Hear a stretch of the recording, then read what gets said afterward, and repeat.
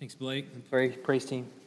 If you have your Bibles, open with me to Matthew chapter 10, verses 16 to 25 is where we're going to be this morning. Matthew chapter 10, verses 16 to 25. I remember when I was in high school, getting closer to the age of 18, there was on the horizon this thing that I knew was coming. Registering for the draft, right? But as I look back on it, and even as I looked forward to it then, I didn't fear the same sense of impending doom that my father did, and that the generation before him did. Registering for the draft didn't really mean the same thing to me that it did to my father and my grandfather's generation. I just want to see, just by chance, by show of hands, are there anybody in here that served in our military, in our armed forces, in any capacity? Raise your hand. Hold them high so we can see them. Keep them up. Keep them up. Now, so there's a few of them back here. Now, if you served as because you knew that you were either about to be drafted, you went ahead and enlisted, or you were drafted. Hold your hand up if that was the case for any of you. So there's a few of you. Wow, okay, good. Conscription or being drafted into the armed services isn't something that I necessarily feared, but I knew was coming. And what we're seeing in the book of Matthew, especially in the passage that we're in this morning, is Jesus is preparing his apostles with a wartime mentality. And what he is presenting to them is something a lot more akin to signing up for the draft. In other words, you have no choice but service. Understand? You have no choice but service. Now, last week, we talked about this idea of bringing into the world a holy confrontation. That's what we're doing. We're giving to the world we're confronting the world of sin and its effects, both in a person's life and in the world around them. Now, this week, what we're seeing are some natural consequences that come from a confrontation against the sinful world around us. So with that in mind, let's look at Matthew 10, starting in verse 16. Behold, I am sending you out as sheep in the midst of wolves. So be as wise as serpents and innocent as doves. Beware of men, for they will deliver you over to the courts and flog you in their synagogues. And you will be dragged before governors and kings for my sake, to bear witness before them and the Gentiles. When they deliver you over, do not be anxious how you are to speak or what you are to say, for what you are to say will be given to you in that hour. For it is not you who speak, but the Spirit of your Father speaking through you. Brother will deliver brother over to death, and the father his child, and the children will rise against parents and have them put to death. And you will be hated by all for my name's sake, but the one who endures to the end will be saved. When they persecute you in one town, flee to the next. For truly I say to you, you will have not gone through all the towns of Israel before the Son of Man comes. A disciple is not above his teacher, nor a servant above his master. It is enough for the disciple to be like his teacher and the servant like his master. If they have called the master of the house Beelzebul, how much more will they malign those of his household? We're in the middle of what amounts to one long teaching block from Jesus as he prepares his apostles for ministry in the public square. They're about to go out into public. It's showtime, and he's sort of preparing them for what they're about to see. And as I said last week, we saw him commissioning them to go out, and he gives them very clear instructions on where they are to go, to whom they are to go, and what they are to do when they get there. They are representing him. In every way, they're representing him. And so the apostles are given specific instruction to do only what Christ actually does. But in the process, they're confronting the sin of the world. The sin has had consequences on the world around us in that people die, people are sick, and so they're going out with permission to push back against sinful effects of the world by healing people, but they're also calling out individual sins. People commit individual sins against the Lord, and they're going out proclaiming the gospel. Repent, therefore, for the kingdom of heaven is at hand. Well, one might think that when you go out and you offer people that are hell-bound a way of escape, you offer to them eternal life, that upon receiving this news, this good news, they'd be ecstatic. They jump for joy. They hug your neck. They throw you a party, invite you back to the neighborhood, get you to talk to all their neighbors, their friends, their family members. And perhaps it's even true that the apostles might be inclined to think, well, we're going to be celebrities. We're going to attract crowds the way Jesus attracts crowds. We know that they kind of, at least somewhat, thought this because of the way they approached Jesus at the end. Can we sit on the right hand when your kingdom comes? They're convinced that they're going to be in positions of authority and power. But Jesus is going to disabuse them of any such notion to that effect. And he's going to explain to them what they should really expect on their mission, what their mission's actually going to be like. So just like the previous passage tells us quite a bit about what our mission really looks like, so does this one as we represent the mission of Christ. The first thing it tells us is that persecution is a natural consequence of fighting wolves. Persecution is a natural consequence of fighting wolves. If you look at verse 16 to 18, this is Jesus' first word of warning to them as he wakes them up. Now, he gives them a lot of this animal imagery in verse 16 that he opens up with, and a lot of it is self-explanatory, but he identifies the world that they're going into as being filled with wolves. Everyone that you're going to meet is going to be filled with wolves. The military equivalent to this might be something like, I'm sending you behind enemy lines. You're going into enemy territory. In other words, everyone that is going to be surrounding you is going to be a wolf, and they're going to seek to devour you. The enemy is all around. Now, interestingly, though, he says in verse 17, beware of men. Mankind, he means. Beware of mankind. These are the wolves that he's talking about in verse 16. All men. He doesn't just say, look for the beady-eyed ones.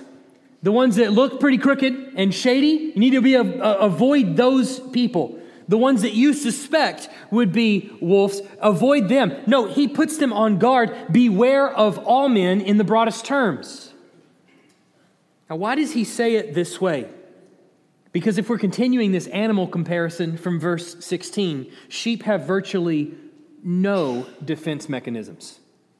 Virtually no defense mechanisms. They're helpless. And so how does Jesus help his sheep? Well, he raises their awareness of the actual nature of mankind. You're going into a world filled with wolves. Many of these men don't want to hear what you actually have to say, and so you need to be on your guard.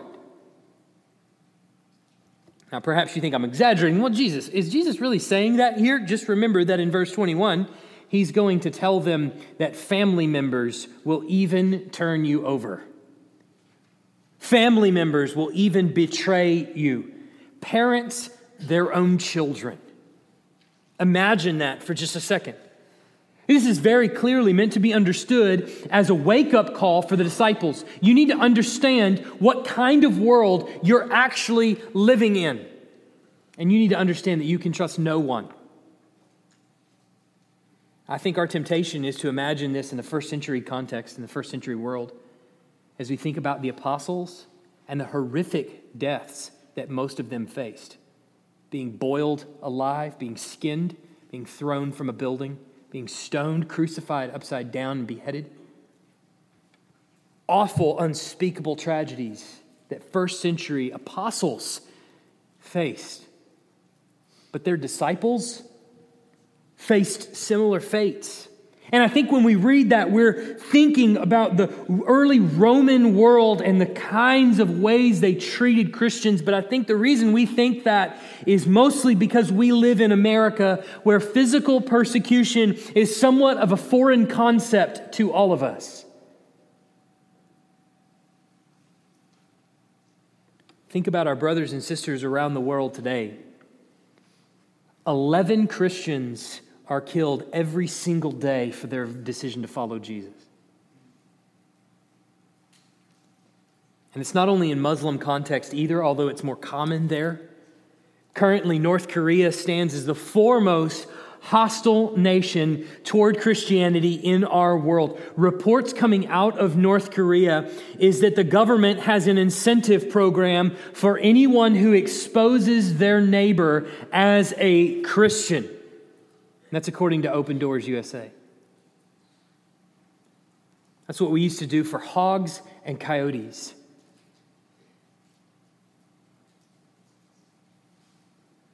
It's a bounty program that they've offered for the heads of Christians. I wonder if a North Korean Christian gets what Jesus means when he calls them sheep amid wolves. Think about that context for just a moment. We all want to believe the best about people, I think. We all want to believe the best about people, but Jesus' word of warning is that wicked men will do wicked things, including but not limited to, he says here, delivering you over to courts and to have you beaten and flogged. And the reality is that all men are impacted by the fall and bent toward wickedness. So in Jesus' mind, the best way to arm the sheep against the wolves is to make them fully aware of the world and the hostile atmosphere that he's sending them into. They suspect everyone of being a wolf until proven otherwise, in other words. In the previous passage, they only go to the lost sheep. They only stay with people of peace, people that are friendly to the gospel message. They're to be on guard.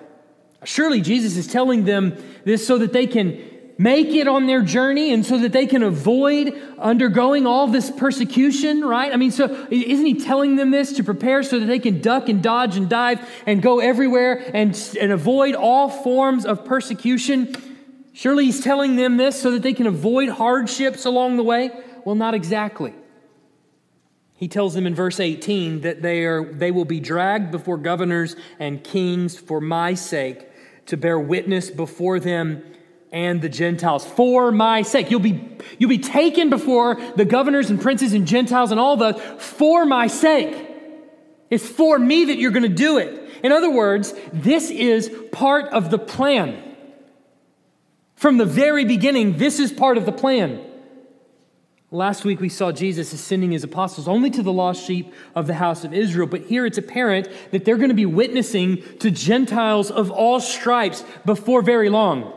Near immediately, they're going to be witnessing to Gentiles. And so we know with relative certainty that as long as Jesus was on the earth, that the disciples didn't face this kind of persecution that he was talking about. But we know as soon as he left, they did. The book of Acts is filled with this story. Jesus tells them as he leaves in the book of Acts, he tells them, you will be my witnesses in Jerusalem and in all Judea and Samaria and to the end of the earth.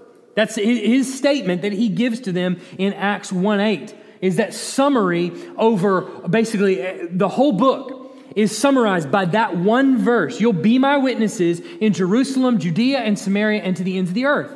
And so we see throughout the book of Acts this progression as they go from Jerusalem, then they go, you guessed it, Judea and Samaria, and then they go eventually to the ends of the earth. And so we see Paul going to the ends of the earth where he's actually going before Gentiles and governors and kings and princes, and he's testifying to the gospel where he's actually trying to persuade them to become Christians. We see the Jews, the apostles, being flogged in the synagogues, being beaten. But how is it that they get there? How do they get outside of Jerusalem?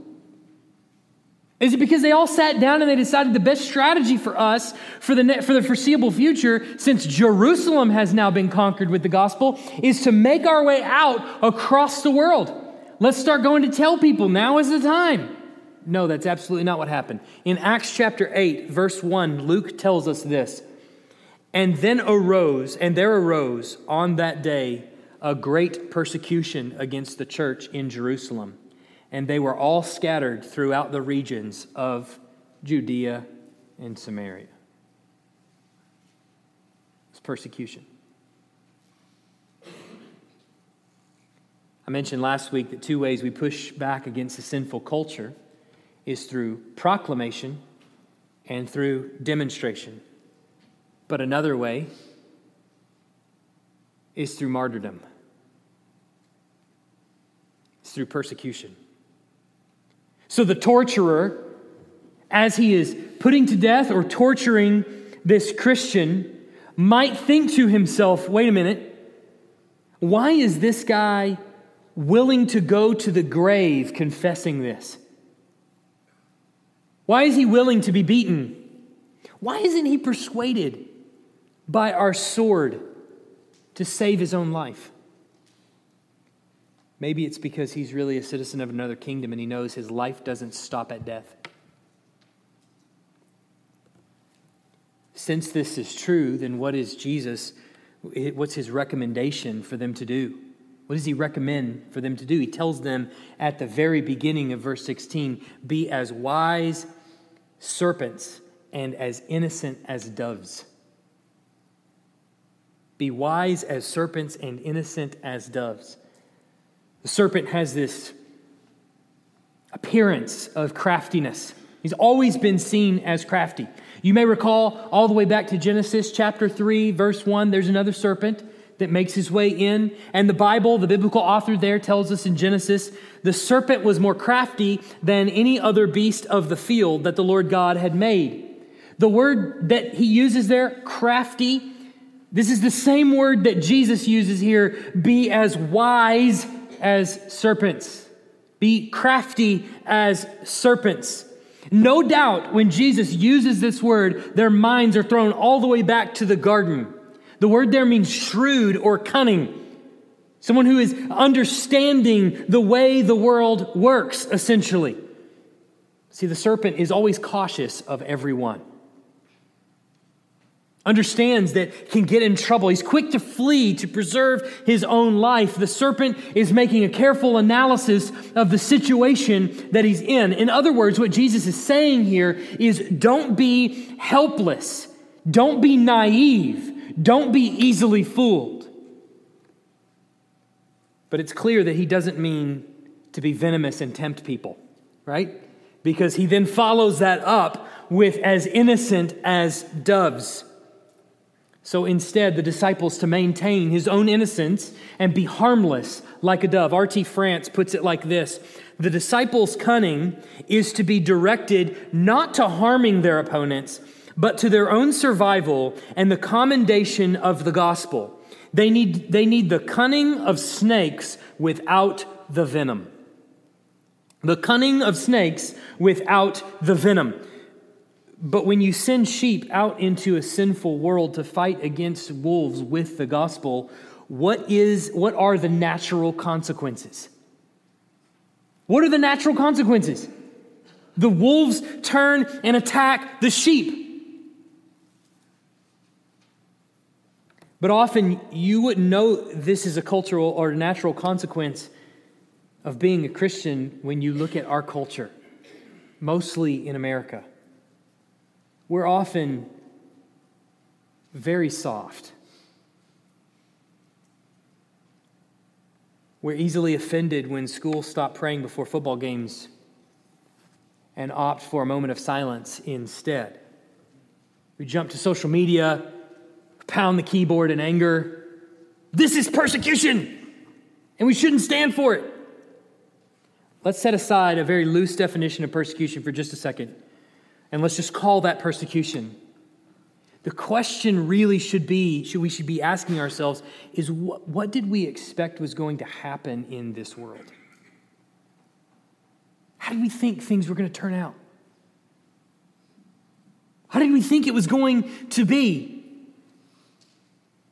What did we think America was going to be forever?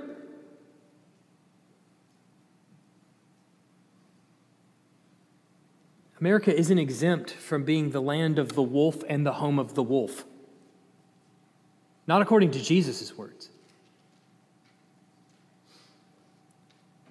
But are we spending most of our time lamenting the fact that our corner of the world isn't what it used to be? The reason that schools used to pray before games, let's just take that as an example. The reason that schools used to pray before games or even open their assembly in prayer as they did, back in the 50s, 60s, and even later is mostly because the people in positions of authority were Christians. And now they no longer are. So if anything, it should tell us that probably what happened more than anything is this isn't merely some satanic plot designed to persecute Christians as much as it is probably us resting on our heels, being comfortable with power and thinking to ourselves, we've got our little corner of the world nailed down. There's no wolves in our pasture. No. We've secured everything here. This is a wolf-free zone. Everybody here, everybody that I know is a Christian. Everybody around me is a Christian. Look at our school. We pray before games. And what happened? We stopped evangelizing the lost. We stopped sharing the gospel. To the point where people that were really comfortable sharing the gospel years and years and decades ago, now we look at our churches and we're very uncomfortable talking to people that are lost. We're very uncomfortable gathering up the courage that it takes to share the gospel with somebody else. We're very uncomfortable pushing back against sin. We had a wolf-proofed corner of the pasture, or so we thought. And now that the wolves have taken over or are taking over, we're lamenting the way it used to be. And we're hoping that the wolves are going to play nice. But wolves are going to wolf. That's what they do. That's all they know. Second thing that we should expect as we represent Christ is that persecution results in supernatural provision. Persecution results in supernatural provision. You can see his words of encouragement there in 19 and 20. He sort of breaks the tension a little bit and gives a little bit of encouragement to the apostles in verses 19 and 20. And he tells them not to worry about how they're going to do it or what they're going to say. Now, when a military pilot begins training for his exercises, one of the many forms of training that he goes through is a kind of boot camp that basically prepares him for getting caught. Many soldiers will go through this very same kind of thing, but what happens if you get captured? And so they go through a kind of boot camp, if you will, that prepares them for what it's like to be caught. What tactics do you use in interrogation? How do you communicate with other prisoners or with the guards or whatever? And so this is essentially what Jesus is preparing his disciples for. The time will come when they are captured by the wolves. But do you see what he tells them? He tells them, you're going to be captured, but there's no prior training for it. You're going to be captured, but I'm not going to spend any time telling you what to do when you're there. Instead, he just says, don't worry about it. The day's going to come in verse 19 when they deliver you over, and but do not be anxious, he says. Can you imagine if the American military trained their soldiers, their pilots, in this way? You're going to be captured. Don't worry about it. I'm sure you'll think of something. You just keep this little earpiece with you. We'll tell you what to say. It'll be fine. You'll be okay. Jesus' logic is that both in manner and content. Look at that, manner and content. He says how you are to speak or what you are to say. How and what. The manner and the content will be given to you in that hour. And so although there's no preparation or training required, all the grace that you need, all the grace that you require to respond to your persecutors in the time that you require it will be adequately provided for you. Church history tells us of a man named Polycarp. Polycarp.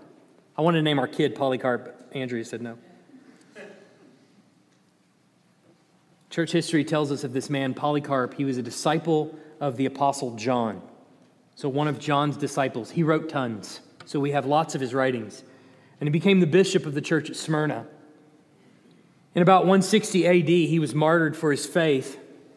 And when he was finally captured, the authorities said to him, there was a dialogue between he and the authorities, and the authorities said this to him, "Have respect for your old age. Swear by the fortune of Caesar. Repent and say, down with the atheists." Atheist was the term that they gave to Christians because they didn't believe in the Roman gods. So they were atheists. So he says, repent and say, down with all the Christians. Polycarp replied, 86 years have I served him, and he has done me no wrong. How can I blaspheme my King and Savior?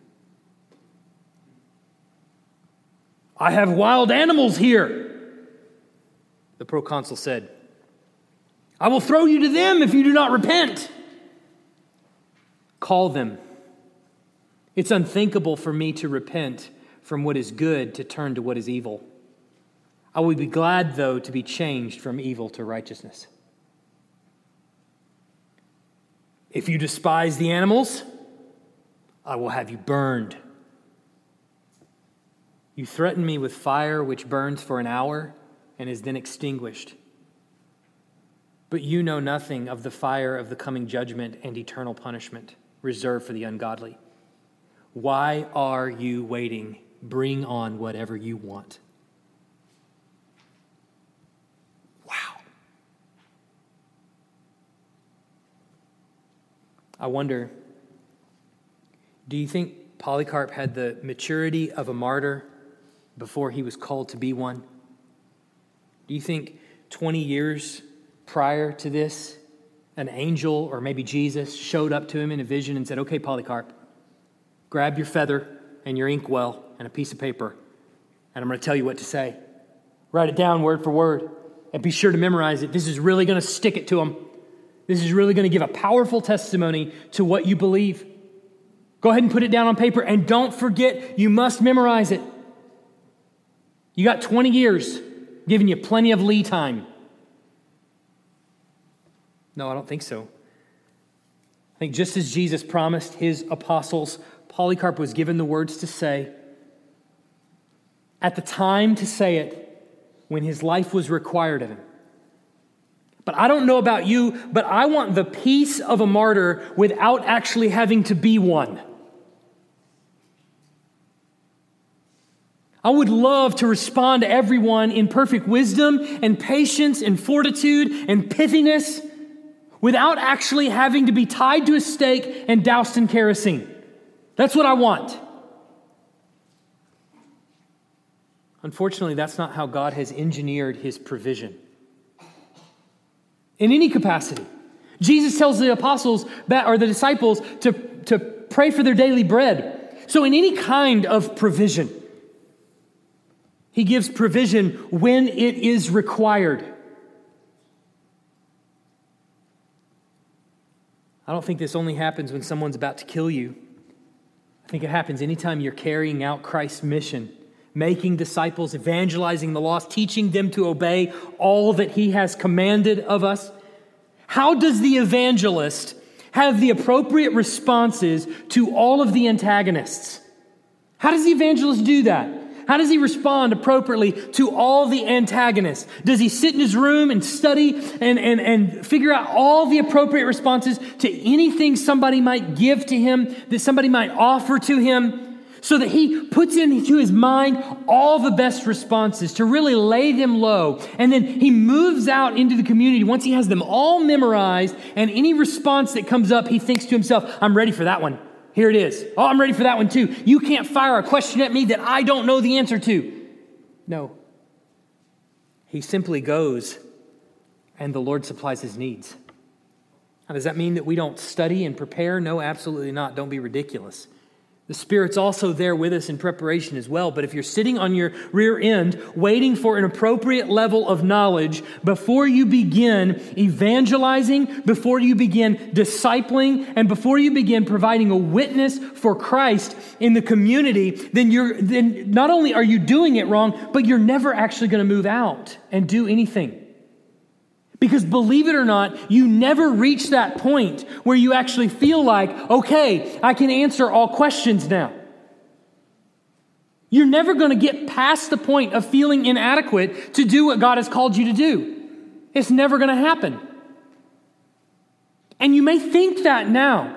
And then you grow in knowledge a little bit. And then you think, well, maybe just a little bit more. And so you get a little bit more and, well, I still need to know a little bit more. And so you get a little bit more. And then all of a sudden you're puffed up and arrogant, sitting on your pew, doing nothing. Because it's always a little bit more. The last thing that I think we should expect as we serve Christ is that persecution is hatred by proxy. Persecution is hatred by proxy. So if you see what Jesus is saying in verses 21 to 25, he comes back from encouraging them. There's the brief moment of encouragement. He steps out of that and he says, back to what we're waking you up, essentially. He comes back and he reminds them of the world that he's sending them out to and just how treacherous that world actually is. Family members will betray other family members. The American Civil War is said to be the bloodiest conflict that America has ever fought, especially for American soldiers. More than 600,000 people died in the Civil War against a population of just 34 million people.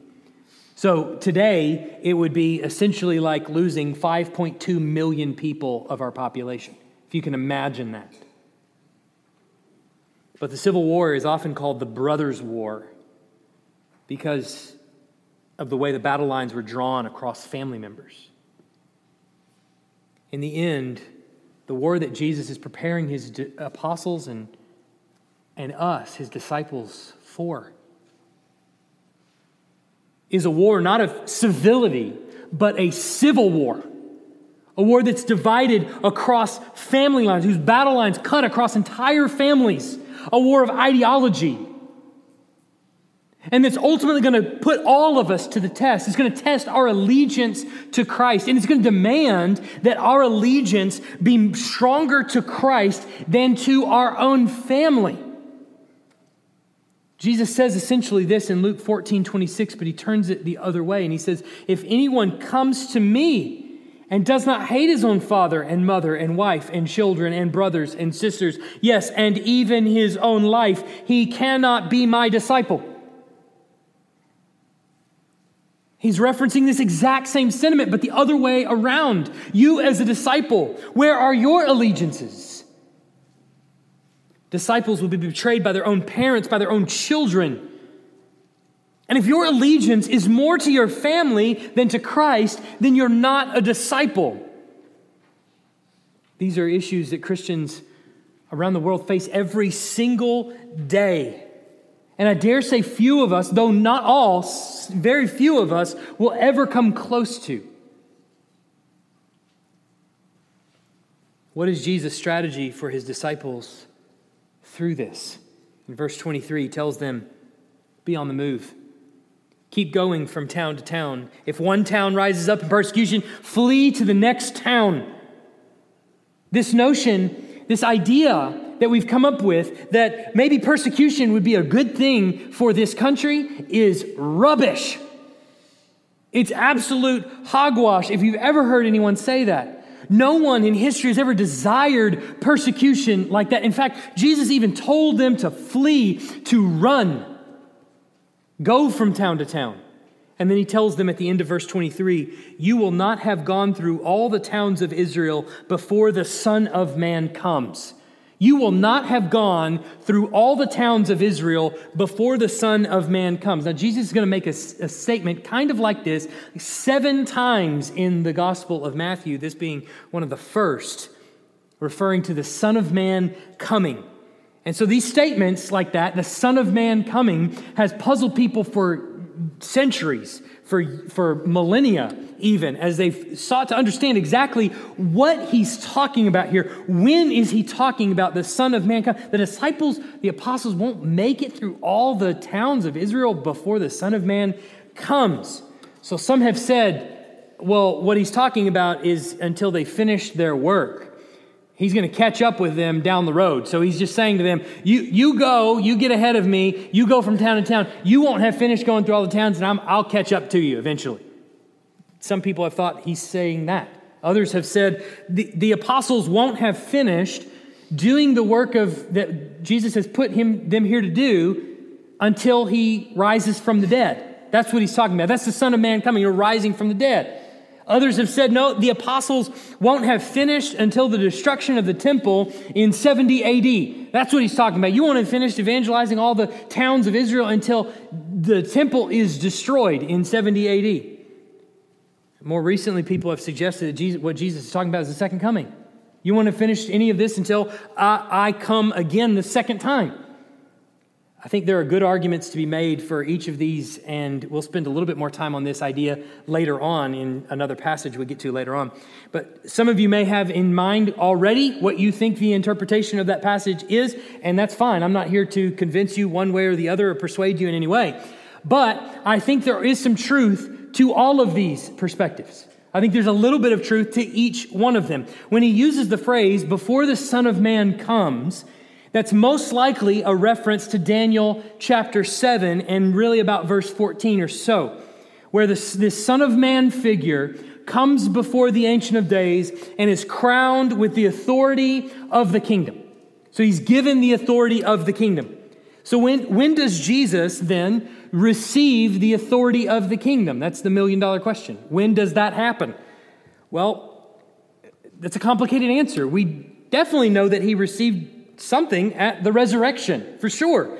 He tells his disciples, all authority in heaven and earth has been given to me. So there's obviously some authority that has been passed from the Ancient of Days to him, where he wasn't allowed to go certain places, and he told his apostles not to earlier, and now he tells them go everywhere. But we also know he received some type of enthronement on the cross. He tells Caiaphas this in Matthew chapter 26. Here he says the apostles won't have made it through all the towns of Israel until the Son of Man comes. And he's preparing them for persecution that they didn't face until after he left in the book of Acts. And so I think it's possible he's referencing the collapse of the temple that the Jews had in 70 AD. So the Son of Man coming is referring to a time when it becomes obvious that his kingdom has replaced the Jewish sacrificial system, and that they'll be alive, many of them, for that. But then we also know that Jesus' kingdom isn't fully consummated until his second coming, and that he will reign with us forever on the new earth. And he'll tell his disciples exactly that in chapter 19, verse 28. So part of the reason that the timeline and the confusion around that phrase has been placed all throughout history in different aspects of time is probably because there's a little bit of truth in each one of those. The fulfillment of Christ's kingdom, we know, has already happened, and it has not yet happened. We know he's already on the throne, and he is at the right hand of God, and he is ruling and reigning, and he has yet to sit on an eternal throne. He has yet to set up his kingdom on earth, in the new earth. He has yet to raise all the dead from the grave. But his disciples are to understand, I think, that they will very much see a day when his rule and reign becomes very apparent, and they won't have completed their mission, even to all the houses of Israel, when they see that day, I think is the point. But why is this a foregone conclusion? that those that engage in this kind of fight would be attacked in this kind of way. And it's because the world of wolves hates Jesus. That's the simple answer. The world of wolves hates Jesus. You will be turned over. You will be hated by people that you would think would be your closest allies. And why? Because the people that seek your life hate you because you are a proxy for Jesus. And if they call Jesus the devil, what do you think they're going to do to you? What then does it say about us when we earnestly desire to be a part of the in crowd? We really don't want to be thought of as strange in society. We want Christians to be, and Christianity to be accepted and cool and hip. We even changed some of our churches and the worship that goes on in our churches and the structure of that worship so that we might be perceived as a cool place to be. Changing it all for people that aren't even Christians. For wolves. What then does it say about us when we shy away from providing a witness to people because we're not sure of what they might think about us? The question that it should make us ask is in verse 24 and 25. Do we honestly think that we deserve better than Christ? We serve a Savior who died on our behalf, who, though he lived a perfect life and was not worthy of death, went to the cross anyway. The Bible says all things were made through him, and without him nothing was made that has been made. And so that means that as he has the cross on his back, and as he's walking up the hill to Calvary, the people that are surrounding him, that are spitting on him, he knew their names. He knew their parents. He knew their cousins and brothers and siblings. He knew all of their family members. The very muscle tissues that it took to work up saliva in their mouth and spit it on his face, he created.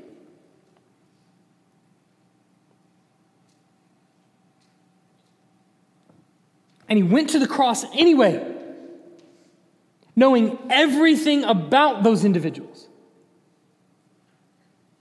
And yet he still had the gall to say, Father, forgive them.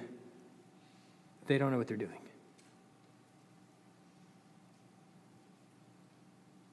The gospel we believe is a perfect Christ who suffered for us, who suffered the wrath of God so we don't have to, and then rose again on the third day. Now, if you're a follower of Christ, you have been automatically assigned a post in the war. You have been conscripted. You got voluntold where you would be. If you're his disciple, you don't have a choice as to whether you're in the war or not. So if you feel that you don't have to fight, maybe you think you can simply lead a quiet life at work, never engaging the people around you in the workplace with the gospel, never having gospel conversations. Maybe you've chosen to let your kids determine if they need to go to church or not because, you don't want to force it down their throats.